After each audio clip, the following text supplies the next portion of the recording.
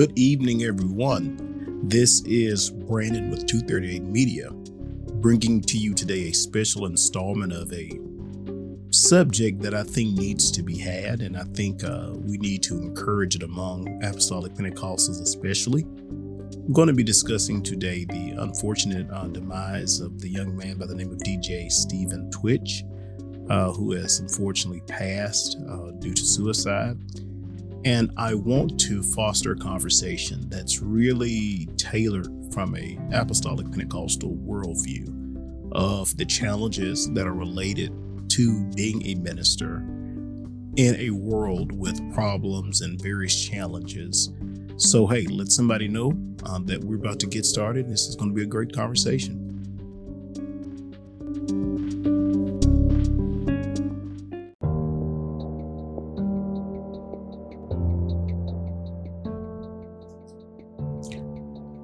Again, I'm glad that you've come by today, and I am going to be discussing the untimely demise again of the young man by the name more commonly known within pop culture as DJ Stephen tWitch. And I think sometimes, especially for us who are living in an apostolic, paradigm, or very much immersed in all things that are oneness, so to speak, it's very easy for us to lose the pulse over what's happening in the larger secular culture, or things that are really kind of taking the attention of the world. And right now, there is probably a great deal of attention being given to the demise of this young man. He's trending on Twitter and other various social media platforms. And the reason that his death has been so widely noticed is because of his pivotal role that he has played on the Ellen DeGeneres show. And based upon news reports, there had seemingly been some undiagnosed instances of what seemed to be maybe depression or mental illness or things like that this young man was apparently dealing with. And it kind of seemingly caught a lot of people by surprise because as I was listening to interviews, it seemed that a lot of people really didn't even know that this young man was battling with some of the challenges that he was battling with. And it is a lot of hurt. There's a lot of confusion. And I want to just say on the first part of it, to all of those who may be aware or may be connected, my condolences are really praying for you and that family, that the Lord, God of all peace, comforts you, because he did leave 3 children behind. And for that, you do have my condolences. But what is of most special interest to me and to you in an apostolic perspective is that I begin to think about how many among us who actually struggle with feelings of inadequacy, feelings of not being good enough. And I think about these things because one of the things I was watching one of his interviews, because I believe he started dancing later in life, that he struggled with always feeling that he was catching up. And I think it's very easy to relegate what other people are experiencing, especially in a secular context, and hedge ourselves psychologically as if some of these things do not happen to us in ministry. This subject hopefully will spur more healthy conversations on how to identify when people are having struggles with these things. But I think that we are going to also have to understand that there are a lot of people who are probably in apostolic churches who are dealing with the same thing. I was reading an article a little while ago, and it's called "Why Pastors Are Committing Suicide," and it's printed by the Gospel Coalition, and I'll leave a link of that below so you can take a look at it for yourself. But what's very interesting, and I think especially within a traditional Pentecostal context, the Pentecostal minister has always had to be responsible and be an expert in things that he may not have necessarily been formally trained or given the preparation for. But because of the great spiritual need many of the parishioners, the minister was the only person that they could get a hold of for help. Whether it was counseling, health, sickness. And so a lot of these ministers did the best that they could with what they had. And they, of course, by the grace of God. But what has commonly been the case in more than many situations is that many of these ministers, and even today, within a lot of modern contemporary Pentecostal contexts, they have not had these help to be able to not only help their parishioners with taking their mental health to the next place of wholeness, but they themselves have not seen the actual holistic healing that they would need in these areas. And the article by the Gospel Coalition, and I'm just going to read and give my commentary as we go along. It says a few years before Craig Sanders lost his father to suicide, a music pastor in their South Carolina town took his life. I remember the superficial and judgmental anger I had towards him, Sanders said. How could you do that to your daughters? What a selfish act. When his own father, Larry, a pastor plagued with depression and insecurity, died, Sanders was also angry at him. But it wasn't the same. This time he sought to understand the complexities of mental health and other issues behind his dad's decision to take his life. Sanders felt hurt at being left behind and frustrated with a pastorate that doesn't make it easy to get help. I remember the last conversation with him on the phone. He said, and this is Craig's father, Craig, I'm a failure, and I don't believe what I was hearing. I said, Dad, you're my hero. Do you understand that all my life I've tried to measure up to you? I'm at seminary because I want to be like you. Larry's depression, which was in part biological, had likely worsened from his diabetes medication, church conflicts, and unhealthy comparison with other ministers, Sanders said. He really got stuck in the comparison game. He was doing a doctorate of ministry degree and reading books on church growth, looking at models of how to make your church grow. He was like, if I'm doing these things and my church isn't growing, what does that say about me? Unfortunately, as you may know, is that this is indicative of a lot of issues that sometimes plague apostolic ministers, that we are giving yourself, you're experiencing things, and unfortunately, there is not always a healthy outlet for the apostolic Pentecostal minister to address his own mental health needs. According to a national trend statistic by the same article, the number of suicides in the United States increased 24% from 1999 to 2014, gaining momentum after 2006 when the increase each year jumped between 1% to 2%, according to the Centers for Disease Control. The biggest jump was among the adolescent girl age group and men between age 45 to 64. And that age 45 is probably what they typologically call the midlife crisis age. It's no surprise that more than half of Americans believe suicide is an epidemic. 56% believe this, according to the Lifeway research study. Most said that they don't think that those who take their own lives are selfish. 55% disagree that it's selfish, and 9% aren't sure, or they're not really, I guess, committed to a position either of the way. Among evangelicals, however, 44% said committing suicide was selfish, compared to the 36% nationally, and 32% said that those who commit suicide are going to hell, compared to 23%.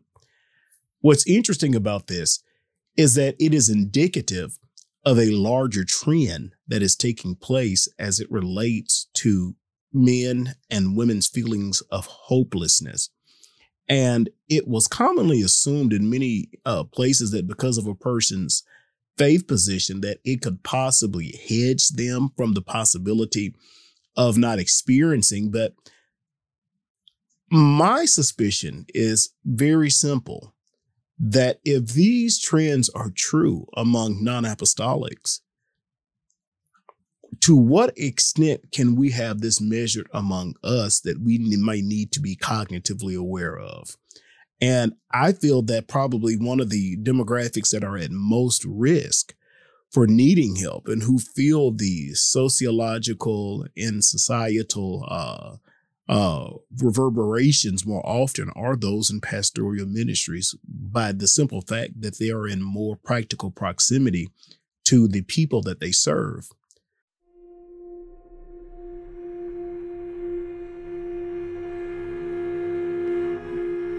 So in our next segment, we're going to pick up this thought and we're going to really focus on the issues of pastoral stress and these things that relate to pastoral suicide and the growing trend, by taking into account the evidence from the Southern Baptist Convention and just trying to think about these in terms of an apostolic Pentecostal worldview. And so, hey, hang on and we'll be right back.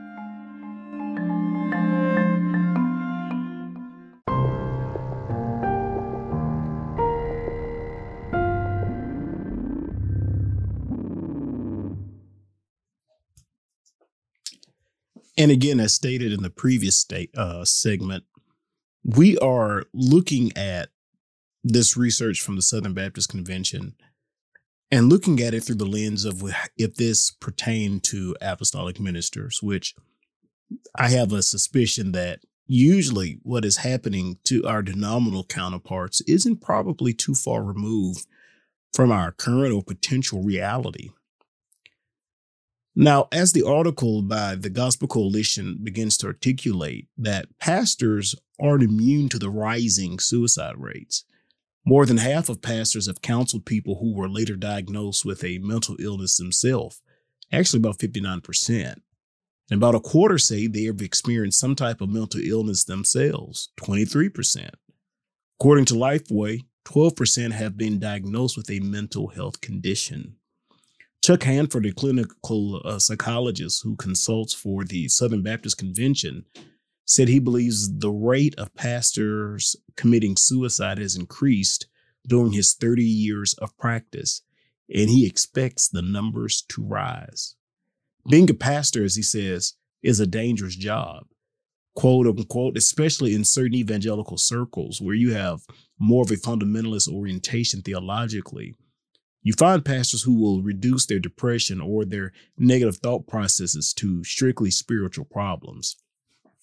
I think this is potentially, especially in my opinion, a reality that could affect many of us who are Pentecostal, because I think one of the things that we as Pentecostal people are very sensitive to is being called crazy, because during much of our reformational history, there has always been this energy that we've had to invest into conversation and dialogue to demonstrate our mental fitness and saneness, that because I believe I'm speaking in tongues, I'm not like mentally off. And so I think if we're not careful sometimes, that pride issue could lend itself to not deal with some things that could have a solution. As the research will go on, that a 2013 Lifeway survey found that 48% of self-identified evangelical fundamentalists or born-again Christians believe prayer and Bible study alone can overcome mental illness. Now, theologically, I can't say that that's not the case, because I do believe there is a certain element of problems as it relates to mental fitness and mental health that do have issues in a spiritual dimension. We have to be careful to not forget about instances of mental illness, even in the Gospels, that are deemed as having a spiritual root. But I think the mistake would be to assume that because some issues are demonic in origin, that this must necessarily mean that all issues of mental health are demonic in origin. I think this is a part of having a balanced approach to the text, especially as being continuationists in our worldview spiritually. I believe in one portion of scripture, Paul talked about how we should care for the feeble-minded. Now, this is in a context where the apostles were actively being used in healing, but there were obviously those who were not healed. And one of the areas of deficiency physically as it related to was the mind. So what this speaks to me about is the reality that a person can be unusually anointed and naturally plagued, that the anointing or being filled with the Holy Ghost does not eliminate natural proclivities of this life because of the fallen state of humanity. And because as Pentecostals, we have to dance with the tension of knowing that God is a healer today and that he is actively near his people and moving in our lives in active and many times tangible ways. But we have to, in the same time, acknowledge his sovereignty, that in every situation, God may not use what we would consider a traditionally supernatural medium in terms of Pentecostalism to bring about the deliverance or the tools needed to cope through situations. And this can be very awkward at times, especially when you have a lot of what I just consider Pentecostal witch hunts led by like John MacArthur and the Strange Fire Conference and things like that are going on, where it's really more of an identification of NAR, New Apostolic Reformation type teaching and extreme theological orientations with Pentecostal accents. And it's being used to weaponize against those of us who identify more as a classical orientation to Pentecostalism, who would readily reject a lot of the nonsense like at Bethel. So I think these are things that really have to be thought about. And I think because within earlier of our tradition, most of the people who were really persecuting us were those who were of the academic persuasion. And it's always important, and I'm going to do another podcast on the context of modernism within the rise of Azusa Street and its effect and in the social context. But I think there is a way to integrate healthy social counseling and mentorship, things like that, that will help not only the saints of God, but spiritual leaders. And I thank God for the United Pentecostal Church, because there's actually the Center, I believe, for Apostolic Counseling, where you have the ability to speak with licensed counselors who exist in the Apostolic Pentecostal worldview, who understand the paradigm. But I think especially as we await the coming of the Lord and we consistently give ourselves more to the things of God, I think these resources are going to be consistently more needed. Not to say that God isn't a deliverer, but we have to be willing to accept the help that God provides in whatever form that it may come. So in conclusion, I just want to again send my condolences to this young man and his family.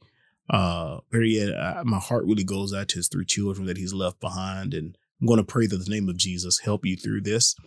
And as always, it is the whole gospel to the whole world by the whole church. The Lord bless you in Jesus' name.